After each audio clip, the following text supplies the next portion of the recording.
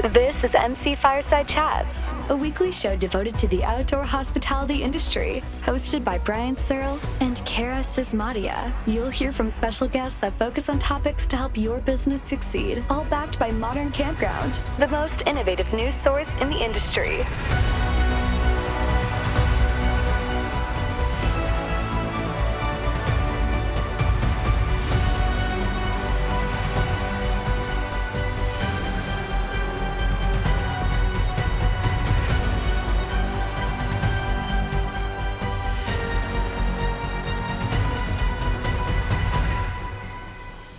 Welcome, everybody, to another episode of MC Fireside Chats. My name is Brian Searle with Insider Perks. We are missing a ton of people today. There's apparently this huge secret RV industry event that I didn't get invited to. Kurt didn't get invited to.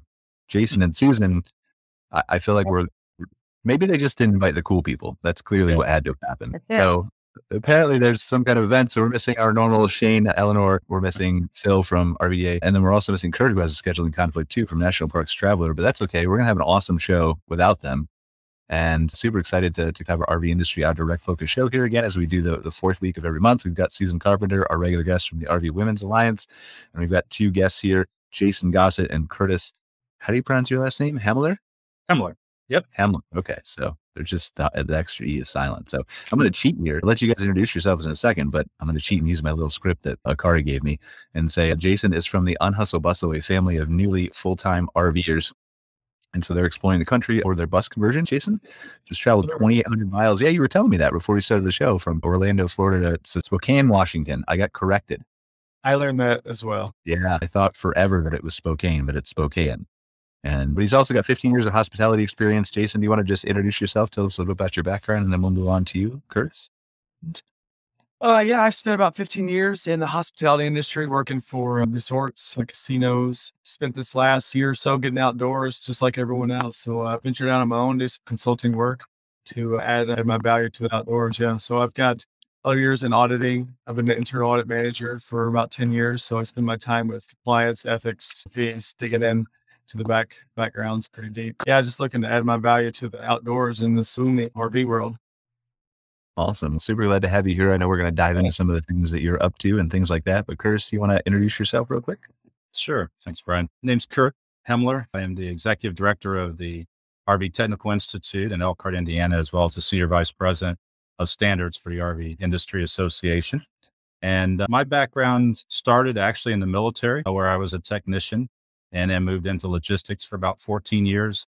Left that and got into the school business, and predominantly in K through 12 and post-secondary, building trade and career schools across the country. And about 4 years ago, I was contacted by the RV industry to come in and build a school to standardize and professionalize the career path of an RV technician, both mobile and out of dealer.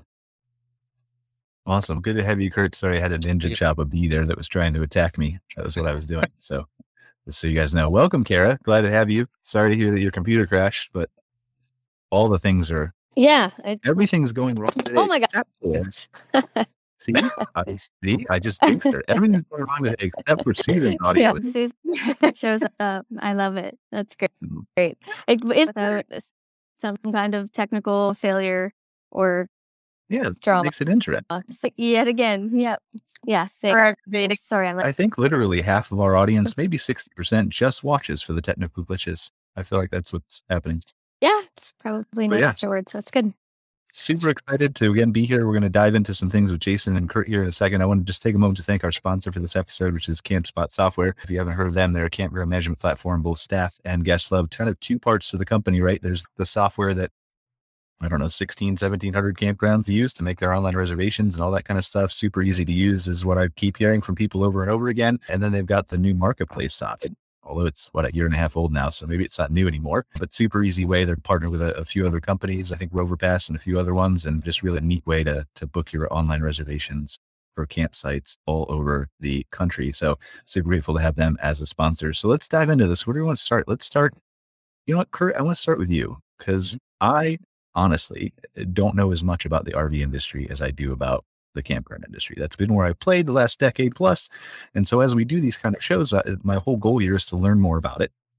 So tell me a little bit about, and for those people who are watching who maybe don't know either, What is the RV Technical Institute? What does it do? How does it function? Why does it exist? Sure. The RV Technical Institute is located in Elkhart, Indiana, for a lot of obvious reasons, being the center of the RV world. About, as I said, 4 years ago, the RV industry came together. When I say the RV industry, that's the manufacturers, the suppliers, and dealers, as well as Go RVing, came together to address an issue, what we refer to as repair event cycle time, the amount of time that it takes that you drop a coach off to be repaired to when it's actually repaired, was exceeding well over 3 to 4 weeks. As a result of that, we also knew that there were close to 11 million registered RV owners out there, and that RV repair was in a critical state. We were short on technicians. We did not really have a professionalized, standardized program. And so they invested $10 million to create the RV Technical Institute. They found me. We put together the team. And in the last 3.5 years, we've been focused on creating a curriculum that is, as I said, standardized, professionalized. It has a career path. It allows technicians to come in and be fully certified. And this was new to the RV space. And so we've been at it for about 3.5 years. And I have a team of about 10 or 12 individuals that work in Elkhart and around the area. But currently we have about 6,000 students training across the country in the program, which we do know that to improve that time, that repair event cycle time, having more technicians as well as having better trained technicians will help to bring that number down, as well as some other variables such as parts availability and things. But that's the RV Technical Institute. Is there in your mind, and I have another follow-up question, but just a brief one, in your mind, that 6,000 number, is that satisfying? Would you like to see more? Is that? Oh, no, it's just the beginning, Brian. And I am proud of that number. The reason why I'm proud of it is because we've only been at this 3.5 years, and this was really created from scratch and in just a short 3.5 year period, which some may say that is a long time. Don't forget, we did have this pandemic going on. Don't forget that also, this was something that really had not been done in the RV industry. Even though there was some training, it was a set of books and you took a test. The new curriculum allows you to take what you've learned, take a test, but then also apply your knowledge so that we know through certification that the individual can do what they say that they can do. And that hadn't been the case before. Do you have centralized campus for that portion of the... Or are they doing that in dealerships with? So the answer to that is no. The answer to that is actually yes to all of that. We do have the actual physical facility in Elkhart, Indiana. So anybody that's out in the area, please stop by. We will train a few hundred individuals at that physical location over a year time period. But the curriculum was created to actually be distributed across the country because that's really where it's mostly going to be used and taught. And from my experience coming from education, you really have to take the education to the person these days. You can't expect people to pack up their life and come to Elkhart, Indiana. So what we have created is what we refer to as learning partners. Right now we have well over 30 that are all across the country. And learning partners are everything from a very large dealer group, such as a Camping World, a Campers Inn, a Fun Town, an RVR group. They're our learning part. We also have a couple locations that are correctional facilities that are giving second chance folks their training on the program. We have high schools. We have community colleges. So the program was developed to be able to be distributed across the country to maximize the amount of participation by individuals and students. So that's how of the 6,000 number, just a small percentage that actually will go through in Elkhart. The rest of it's happening all across the country. Okay, so then my second question here is, and I had a follow-up, but it's just going to have to be kicked down the can because I want to ask something about what you just said. Oh, you can say across the country. Is it also available, or will it, or can it be available in Canada? Yes. Yes, it sure can. Do you know if that's in process, Kara, or people? Kara's on the board of RVDA Alberta, so that's how I was looping her in. Yeah, no, I kind of shortage of techs up here and campuses in the program on location. And there's each of the provinces has different expectations for certification and things. So different areas of the country, and you have different levels of need, or have instances where there are all of the eastern provinces they have to send their guys out west to get the training in and thing to make that expectation. A lot of them have young families or things like that. Makes that a really difficult thing to undertake. And so it's creating this, we have a serious shortage of trained techs in the causing kind of a big bottleneck issue up here to use. I imagine working closely with folks like Eleanor Ham and whatnot, specific their programs. I'd be excited to hear about it too, for sure. Yeah. So 3 weeks ago, we just, along with RVTI and Kurt and Tracy over there, we did an all-female class. And we graduated 22 women, came from all different segments from all across the country. They were campgrounds, they were suppliers, they were distributors, they were from dealerships. And then we had about 10 of them that were from outside the industry that was looking to get into the industry, doing something like that. It was what we call our pilot classes. We decided who came and made sure it was well-rounded, because what we're going to do next year is we're going to go with RVTI and we're going to offer it nationally in different locations throughout the country and hopefully Canada. We do have Canada pegged for that. Yay. Where we can continue to do the all-female class, because one thing we realized was when you lower that barrier to entry and make it all-female, they're more apt to come, because it's a little intimidating. It's not like men go out and try to intimidate women, but they feel a little bit more comfortable when they're learning together. So we were really excited about that, because the camaraderie and the excitement and everything that went along with it far exceeded our expectations. I know, Kurt, you enjoyed it as well. Yep. And I will say, just as far as training in Canada as well, there's a little bit of differences in the requirements. And Carrie, you mentioned it. There's Providence variances. So our program does not necessarily fit into where there's other certain requirements.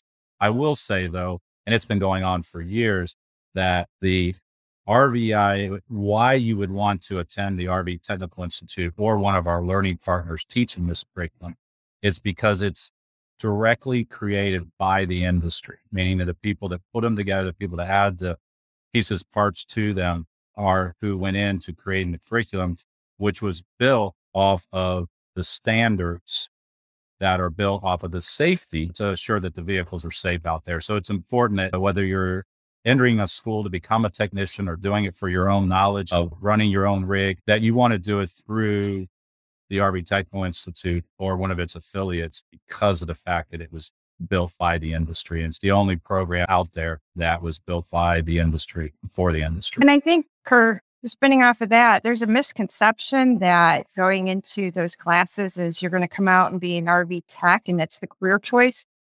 I think what we realize, I'm sure you realize too, is we've got people that worked in the OEMs, did the course, and they did it because, the same with dealerships, not working in the tech side, they're service writers, warranty. And we actually had one that was just an operations manager, is they wanted to understand their customers better. And by understanding the RV better, they were able to service the customer better as well. Same with campground. If they have an issue, now they can talk the language a little bit and have a better, deeper understanding of what ticks in an RV. Good point. Okay. So and Jason, I want to get to you in a second, I promise. I just want to finish and wrap up this whole storyline we want to get to. So for those of you who are watching it, and admittedly, most of our audience is campground owners, suppliers. Like, I think we're growing in the RV industry, but I don't think we're at the point where we have 50% split or something, or a majority of people who would watch the RV industry show, although that's probably my eventual goal. So for those people who own campgrounds, and obviously some of them are very aware of the RV industry and what techs do, but for those of them who aren't, you just ask the dumb question on purpose. What is a tech? Why are they important? What do they do? Why should everybody care about this? Sure. No, that's not a dumb question at all, Brian, especially if you are with your family and you're out in the middle of somewhere and you're trying to have a good time, you're trying to have some family time, and something breaks. A technician becomes very important. And a certified one is even more critical, because unfortunately in the RV space for many years, certification is not a requirement a lot of times. And it has followed what I would call the housing industry, in that if Uncle Tom is a great renter, you call Uncle Tom, it's not certified. And it doesn't mean he's not good, but we're trying to professionalize this. And so what a technician is, that person. If you think about your house that you live in, not the house that you live in that's on wheels, but the house you live on that has a foundation, all the systems in that house, electrical, plumbing, heating, cooling. That's what a technician is going to learn. They're going to learn how those systems work. There's actually 7 key. We do not teach the engine part because predominantly that's left for the manufacturer, or also because only about 10% of all the RVs out there are motorized. 90% are towed. So that technician is going to understand all those systems. They're going to be able to come in and troubleshoot and diagnose. And if they've been certified, obviously that's been validated. They know how to get you back up and running. Something that Susan said, and I would definitely emphasize because I'm a technician trained as well in the Air Force. A true technician comes with certification and some years of scraped knuckles, busted up kneecaps, things of that nature, and time, basically, is what I'm saying. If you become an RV service technician, whether you're working at a dealership or you're working as an independent or mobile tech, you want to look for some certification. And ideally, it would be somebody that is RBTI certified by the industry. But at the same time, when you come out certified, you're taking somebody that has never wrenched in their life, they're going to come out and they're going to be competent. But a true technician takes time and experience. And the career path that we've developed gives that individual a lifelong career path, and their learning is going to continue. So we teach the foundations, but as new technology, innovation comes out, it's important that they continue that education path. So that's a technician. And they said you can find them at dealers, you can find them as mobile techs. Yeah. Let me ask you a hardball question, Kurt. Just put you on the spot for a minute. Why do I want to be, if I'm looking for a new career, why do I want to be an RV tech? There's so many choices. Oh, gosh. How long's the show? Because I can go on for a long time. But no, the biggest reason would be, I think, if you want to become a technician, here are the things that you have to accept. Okay. The nice thing about being a technician is there is a mistake in that. It's just natural to do this. When you think of technician, you immediately think of an auto technician. And when the reality is an RV service technician is more of a trades type position, because you're learning electrical, you're learning plumbing, you're learning chassis and things of that nature. If you're the type of person that likes to work with your hands, if you're the type of person that likes new experiences every day, because today might be an air conditioner problem, the next day might be a heating problem, next day might be a chassis problem. If you're a type of person that likes to work independently or likes to work in warm weather, cold weather, around the country, around North America, being a technician in a mobile capacity allows you to take your services anywhere that you would want to live or be. You would also want to become a technician if you have the interest of doing a side hustle. The big thing out there now is side gigs and things of that nature. We have a lot of people that are becoming certified and they work as they need, or they work as they want, or as they work as they do campground to campground. The one thing I can assure you is there's plenty of work with as many RVers that we have out there. And with the shortage that we had of technicians going into the pandemic, we are easily in the same situation as we was when we started. Now, as things slow down, I think we will begin to catch up, and we're heavy into recruitment, specifically targeting high schools, vocational schools across the country to educate the educators that there is this career path out there, because a lot of people don't think about it. But yeah, becoming a technician, it would be for all those reasons I just mentioned. And there's probably more that I left off, but those would be the big ones. And let me forget one big one, the money. That you can make a lot of money. Always nice, right? I left the important one out. Yeah. We have job offers pending right now for $80,000, $70,000, $90,000 in different places across the country for somebody that's a technician. Where's the 90? Get started. I want to know where the 90 is. You don't have to look far. You just have to geographically, the states of Texas, Florida, your big RV states typically pay more because there's more RVers and there's more of a shortage situation. So supply and demand, but it doesn't mean even if you live in Michigan, for example, $80,000 to $90,000 jobs as a technician, it's pretty easy to come by. I have so many questions I'd like to explore, and we'll hopefully do that a little bit later in the show, but I want to bring in Jason because he's sitting there so patiently and so nice. And Jason, are you a certified bus technician? Can you? I'm not, but piggyback on that, and it's like, from a consumer standpoint, these RV techs should feel and appreciate it because travel full time, run into people on the side of the road, or whether if it's an RV shop and they talk to things, or we're members of a lot of social online groups, full-time families that my wife was on the phone constantly just talking with other families and just talking about their experience. Like you said, sitting on the side of the road is no fun at all. So Yeah. And so we've an RV tech, a good diesel mechanic. Those are great people to have in your network for sure. Jason, how do you decide to just pack up, convert a bus, and go on the road? That's a good question. Yeah. Sell our house. And my wife and I quit our jobs. Like I said, I was a auditor for Resort Casino. My wife was full-time elementary education. And we had planned something. We knew something was coming. And then COVID hit, and it's kind of really just kind of for our plan, pretty adventurous. And we were sitting at home watching everyone else online do crazy stuff in the world and see these beautiful places and meet these beautiful people. We definitely wanted to throw our hats in the ring. Yeah, we're a unique experience. We had children young, our boys, we had twin boys that graduated high school. They went off to college. We also have a daughter at preschool and was heading into kindergarten. We knew what K through 12 looked like. We sent the boys through it. So we said, it's a little bit different and get out and see what difference can do. Yeah, it's been interesting. It's been a great experience. And we've only been at it for about 6 months or so now. So it's definitely a learning. How do you decide, like when you're planning this, right? How did you, for your family, decide that you wanted to, I don't want to buy an RV standard, right? I want to convert a bus. How do you go that direction? My wife, she's pretty awesome, and she has a background in interior design. So being able to design the bus layout was very important to her. We've got twin girls, we've got our pup beds, it's a beautiful rig that she designed. We put something out online, and we were contacted by a bus conversion company, and they were like, "Hey, we can help you. How serious are you?" So we jumped right in and haven't looked back yet.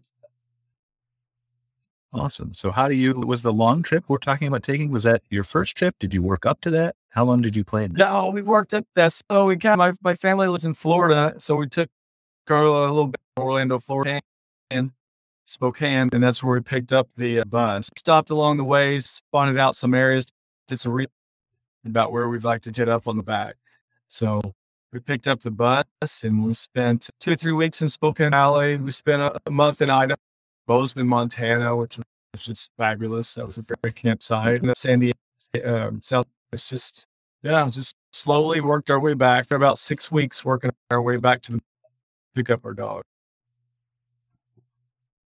Awesome. What stands out for you on this huge trip right across the country? Give me 3 things that you really were like, wow, I didn't expect to see that. 3 things. Yeah. I mean, it came through you back camera. Yes, the highways packed with RVs, people, they're moving. So it's awesome to see. It was really awesome to see just people moving into sites and just the community that's been built. We talked to a lot of people on the campgrounds, to people on social media. Beautiful to see, like, everybody has a common ground. They just want to just go around, see the country, and talk to just amazing people out there to be able to talk to. Sure. Yeah, we talked to someone. I'm interested to hear about something. Oh, sorry. I think I have a delay. No, you're good.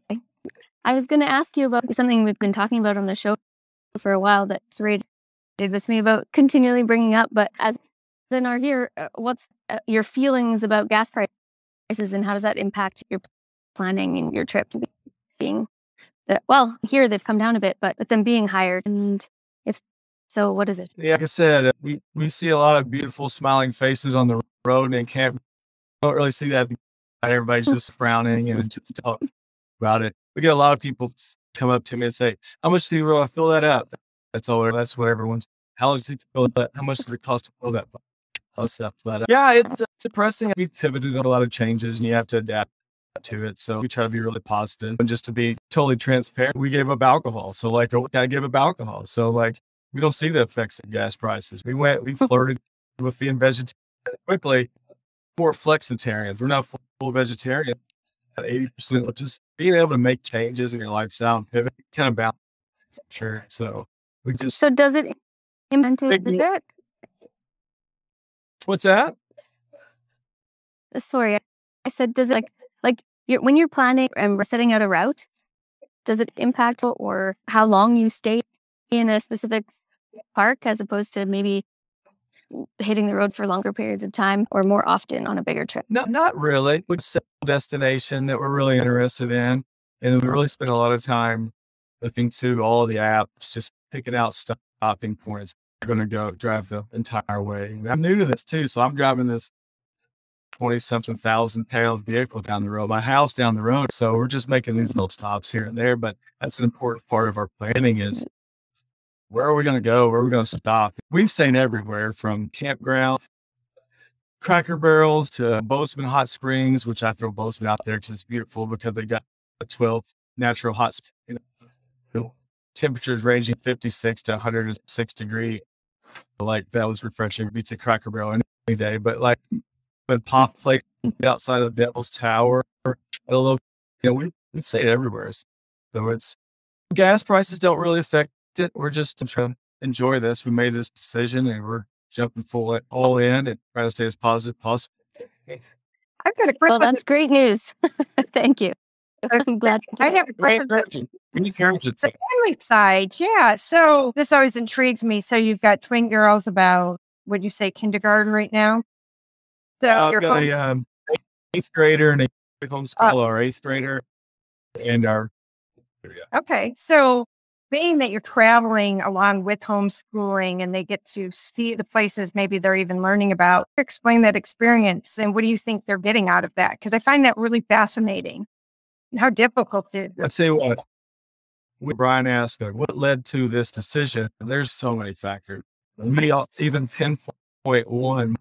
8th grade now, she was in 5th grade and she had to do it from a state, right?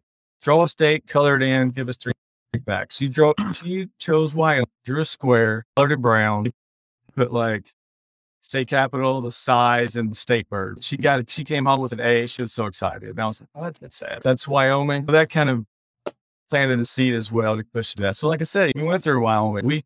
We parked to the campground, went and walked up the Devil's Tower. And it's just fascinating. We've got their social studies books and they just learn if we're heading somewhere, they know where we're headed. And so they're doing their research, learning what the history of the state and what they're doing. And most about just interacting with people that we crossed paths with. And saw the fog at the base of Devil's Tower. And his 16-year-old son's climbing it. He paid $750 to climb Devil's Tower. And he was paying, gives the whole story. He was raising money for charity and they had to pay $50 to see all of it. And it's just like, they're never going to forget that. Like the Brown Square, they won't, but they're going to feel, oh, I love Wyoming, Devil's Tower experience and all. And so it's just fascinating to see. Like, we've got families. Right now we're doing a hometown roots tour, right? Like COVID ended and my parents living home 3.5 years. So we've been down to Florida 8 times in the past 16 months. So going around checking on family members and making sure everyone's good, everything right, and just reconnect.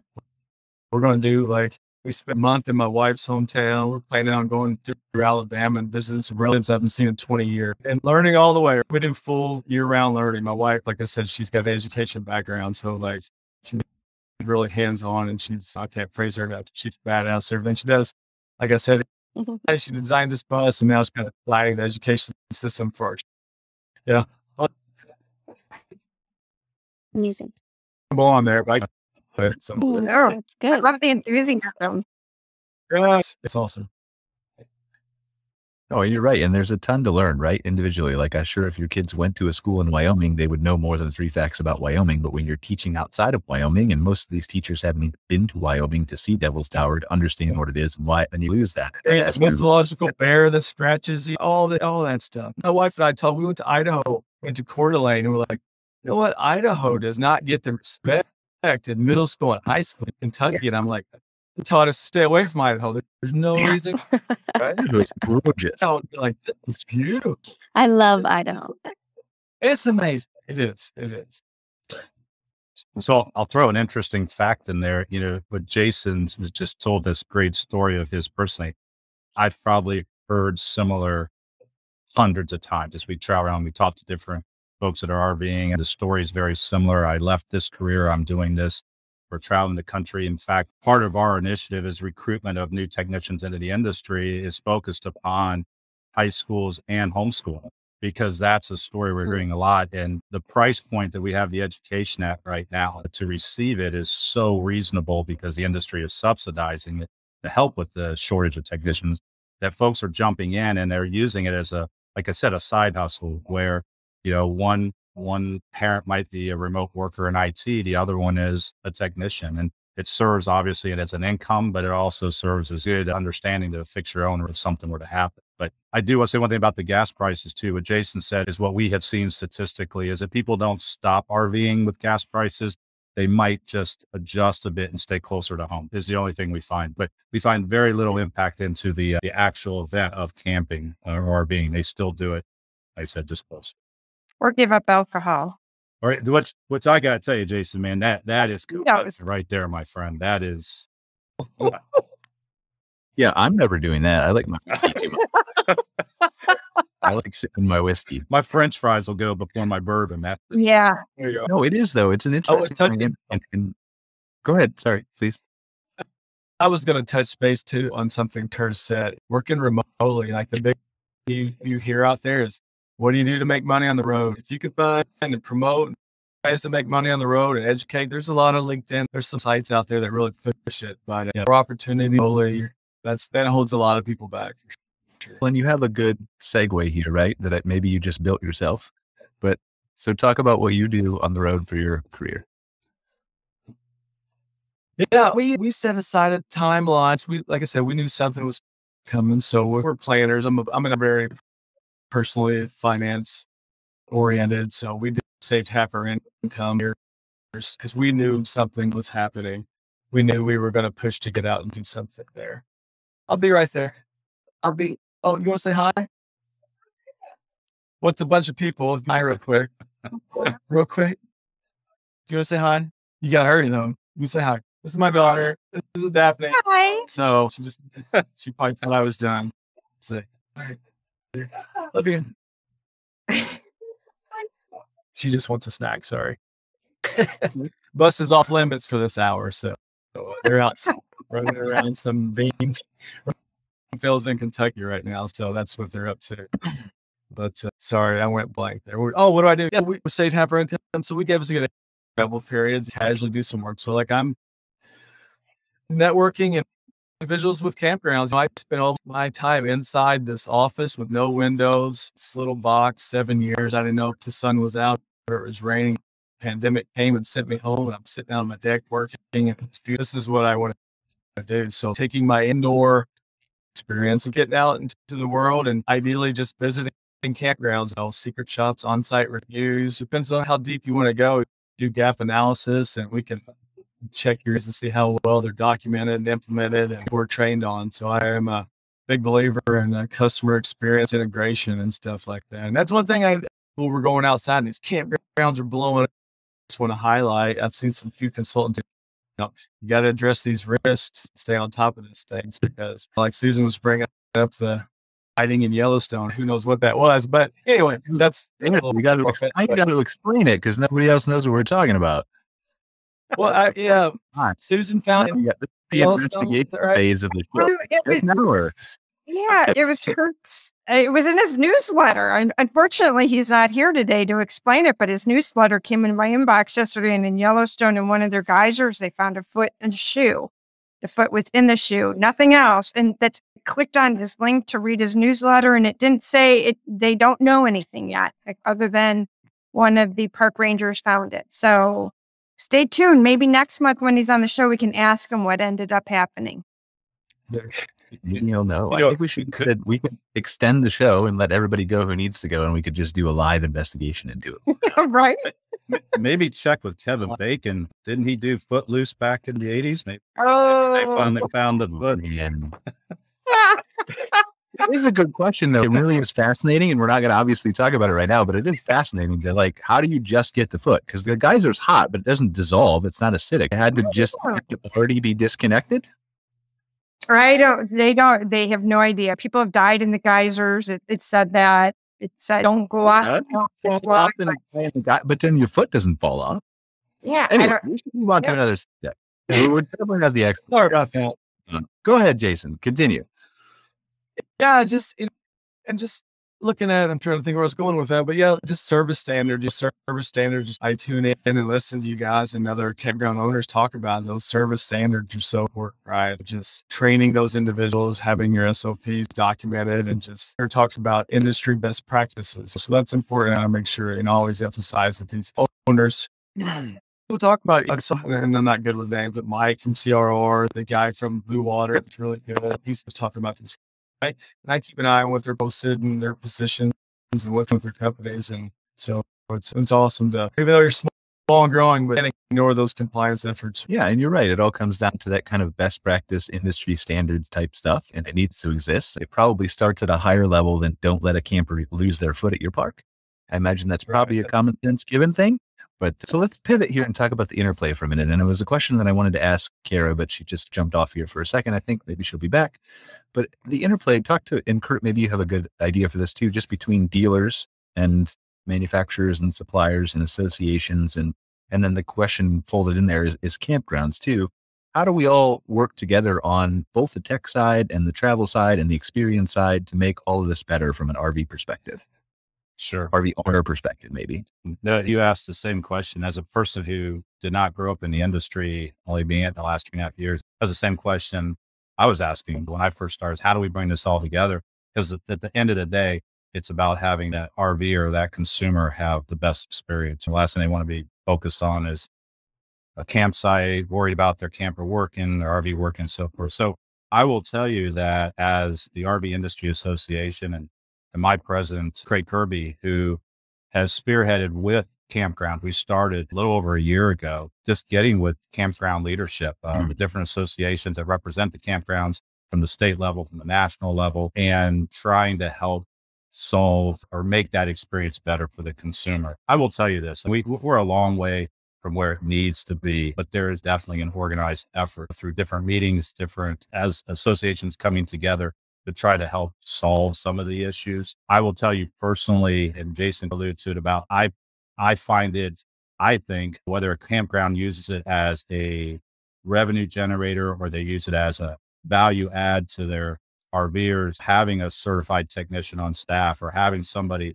at that campground that has done good business for them, represented their campground well, is worth a lot of money. And I've actually been over the last year talking at different conventions, state associations for campgrounds, making them aware of this resource that's out there. And like I said, it's literally $300 for someone to get certified right now, which is just an unbelievable price. Yeah. The only part that's hard is you actually have to do the work, but you can do it online, you can do it in person, or a hybrid model. So yeah, I think we're hard at it. We're going to continue to be hard at it. I know my president is committed to the unification of the industry as a whole. And I know I've been a part personally of many meetings that had all those pieces together. And I will share also my board personally, my RVTI board, we're set up as a nonprofit, is made up of suppliers, dealers, and manufacturers. So they all have a voice.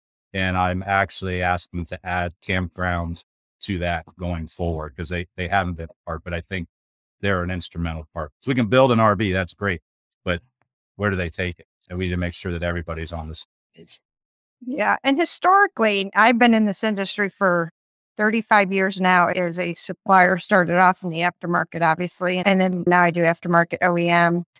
But growing up into it too, it's gone from this very small, not a lot of people camped when I was growing up, but you could drive to a campground and pick your site. My parents used to drop me off at the site and say, stand here. So you save it. And they went back and registered it, right? Now you're making reservations 6 months in advance. That's how much has this exploded. And speaking to what Kurt said, I think as this industry has grown where it is, that need to bring people together, all the parts of the industry together, has become so needed. And RVIA and RVTI, which is the RV Industry Association and RV Technical Institute, for those who haven't caught on to that yet, but they're spearheading to move that needle. And it's just going to be nothing but success by doing that. And I'll add something else to that folks aren't aware of. Every year, RV Industry Association has a couple different pieces, right? There's the whole Go RVing side of the house. There is the RV Technical Institute, which is really the baby that was just born 3.5 years ago. But at the core of the RV Industry Association is a standards team that actually goes out and inspects facilities 6 times a year unannounced. And there's also a very strong lobbying group that goes to DC every year. We call it RVs Move America. And to give you an example of how it's unifying is we're inviting campground folks also to be a part of this.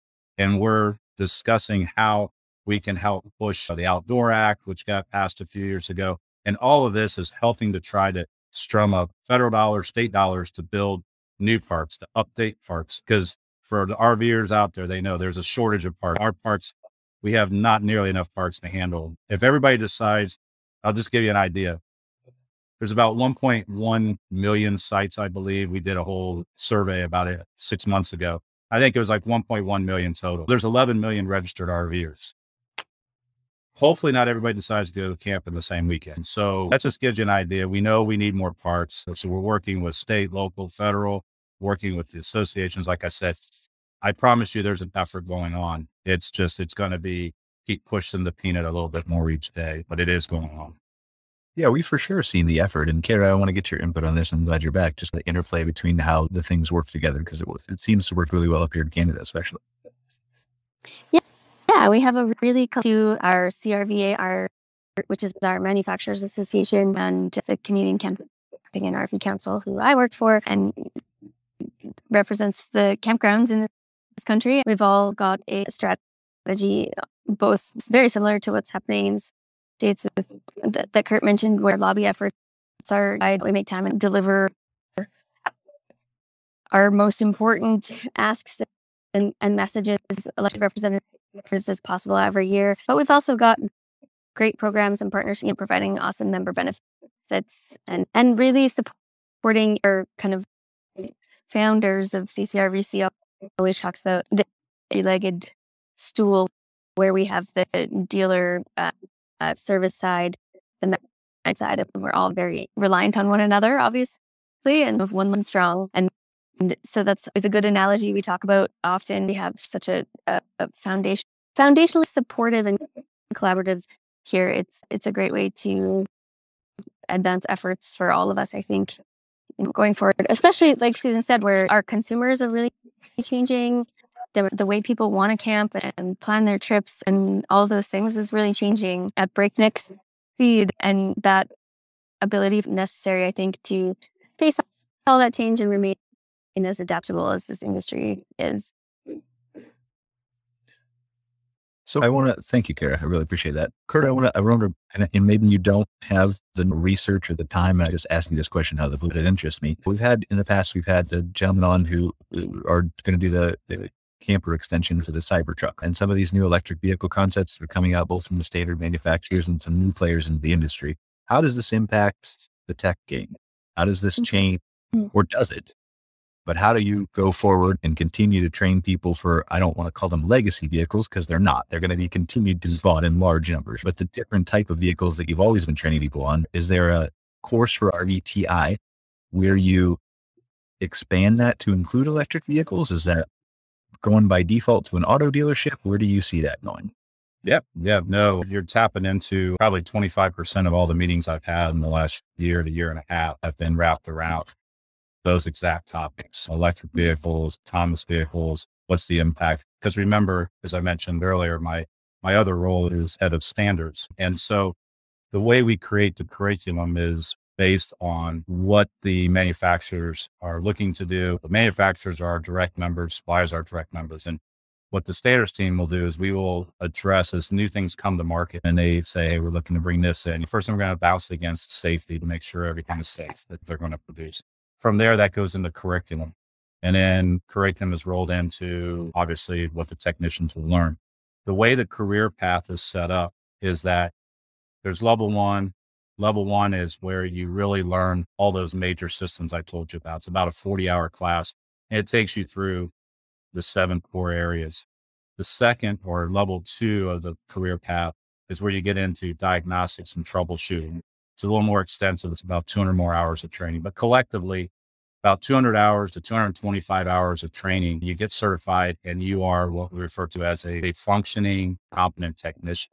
Level 3 is where you get into really the specializations. And this is where, as new technology comes out. And but I'll give you an example of solar. Solar is a specific area that someone might specialize in.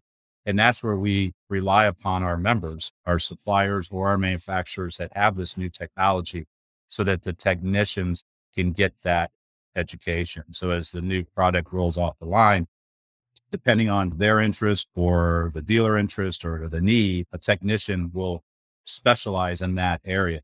If that particular technology becomes, let's say, the majority is being built into rigs going forward, we will weave that into the core education, which is level 1 and level 2.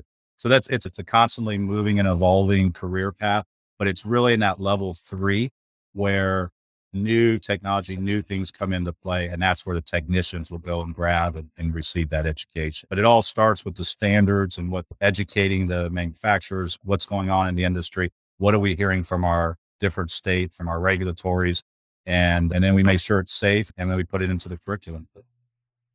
Is there ever a scenario where you could see breaking that apart in the future to where somebody might not need to know all the things that exist in current RVs and maybe only could take a standalone electric vehicle course? Yeah, definitely. Definitely. Yeah. The level 1 and level 2 will always be like the bare bones. I want to become a wrencher, as we call it. I want to be able to go in and be a competent technician. Level 3 will be dedicated. I have no doubts, and we already see it. Some folks will move through level 1 and level 2 so take a brand new high school student that just graduated, or they might be actually taking the class while they're in high school.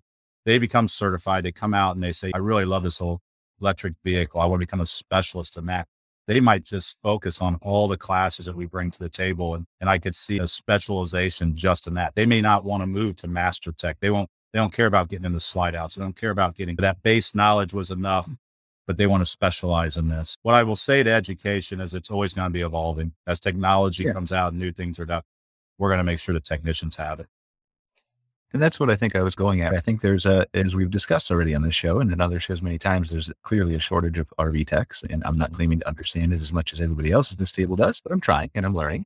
And so I can imagine a scenario in the future where there's somebody who comes out of, you're talking about high school or college or whatever, and has a deep desire to play with circuit boards and gadgets, but doesn't want to touch wrenches. So then is there a point where they maybe in the future, and I know this is speculation, can just say, I want to focus on that narrow window of RV specialization repair? Yeah, I think there will be. Bypassing the basics, I would always strongly discourage, because that has been, I would say, where the industry has been over the years. They take somebody and they put them into a technician job and they have them repairing a roof, for example. This person just last week may have been working in some different field totally, and they didn't get that core solid base knowledge. And that's problematic after a while, unless maybe they got it from home or grandpa or grandma or somebody taught them how to wrench. What we're trying to do is address the larger masses of folks that haven't grown up wrenching like me, or maybe someone of my age or older. We took industrial arts, we took home ec, we took all these classes out of the high schools many years ago. And so folks did not learn what we all learned. And so we had to build it back in. And that's why I'm saying the foundations will always be good. It'll always be there. Can somebody go directly into, let's say, like I said, solar or EV? Yeah, I'm sure they can. And we will always adjust the curriculum to what is first safe and second in demand. Thank you. I appreciate it. I did share your link here in the social media channels for RV Technical Institute, but do you want to just briefly tell people if you're interested in learning more, or you want to become obviously a tech, Sure. how they do it, where they go? Yeah, sure. Yeah. So rvti.org, like I said, we're a nonprofit, and I will tell you right now, does not matter who you are. For $300, you can get involved, become a technician, become certified, or if you just choose to want to learn more. And if you've taken your rig to a dealer or to have something fixed, the going rate's about $150 to $200 an hour. So, and for $300, you can probably pay yourself back pretty quickly with some just general knowledge. But the rvti.org. Also, I'd like to throw out there, if you're part of any organization, you're a campground owner, you want to see about getting a technician trained, it's $300 or it's $1,200. And if you have a facility, we'll train everybody in that facility. It can be done online, in person, or a hybrid where you take some online and do some in person. Awesome. Thank you, Kurt. Jason, I want to give you the same opportunity. Just if you want to give people, is there a place they can learn more about, obviously, your social media channels or website or anything like that? You can find us on the Hustle Bustle on Facebook, Instagram, TikTok. My wife just interacting with anyone that's interested in following us. So, yeah, absolutely. Jason, I just need to ask, is that literally anything you do or is it all your wife? Listen, she's pretty special. Okay, that's fine. I'm just messing, Jason. That was good. No, hey, I was a part-time Tinder when she met me. I got a psychology degree after I met her. So yeah, she's awesome. She did it all. Kudos to her. Well, watch this. She's awesome. She can do anything. Awesome. Awesome. Any parting thoughts? Yes, Bill, for sure. Like I said, on it's got pictures of the bus build too. So yeah, it's pretty amazing. I did try to look it up. I'm using Firefox. I forgot to go back to Chrome like we told Susan, so it won't let me share the window. I was going to share pictures earlier when you were talking, but definitely, yeah, go check it out. It's really cool outside, but beautiful. Yeah. So, any parting thoughts, Kara? Anything else we need to cover or wrap up? Gosh, I think we've got majority of our guests, some of our guests today missing because of an award today that's pretty exciting. I'm sure. I don't know if they've made an yet, so I'm not going to say. Oh, so you don't want to say anything, but yeah, but stay tuned. And anyways, it's the Bible. Yeah, we won't tell anybody. Recognition, right? Yeah, we miss those guys, but they're doing important stuff today. So next month. Otherwise, yeah, I think today always great discussion. Sorry for my technical issues. Never can't be one show without it. But anyways, this like first show it made it.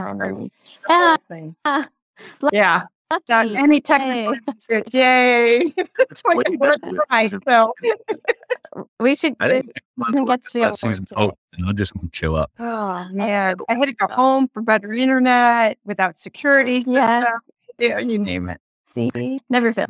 So there's got to be some hurdles in the back, for sure. Right. Can't be too easy. Thank you guys so much. I really appreciate you being here, Jason. Best of luck to you and your family on the road. I think there's probably just the beginning of adventures. You're going to have a ton more to come, and maybe we can have you back on the show when you have a little bit more to share. Yeah. Kurt, as always, thank you for being here too. RVTI, RVTI.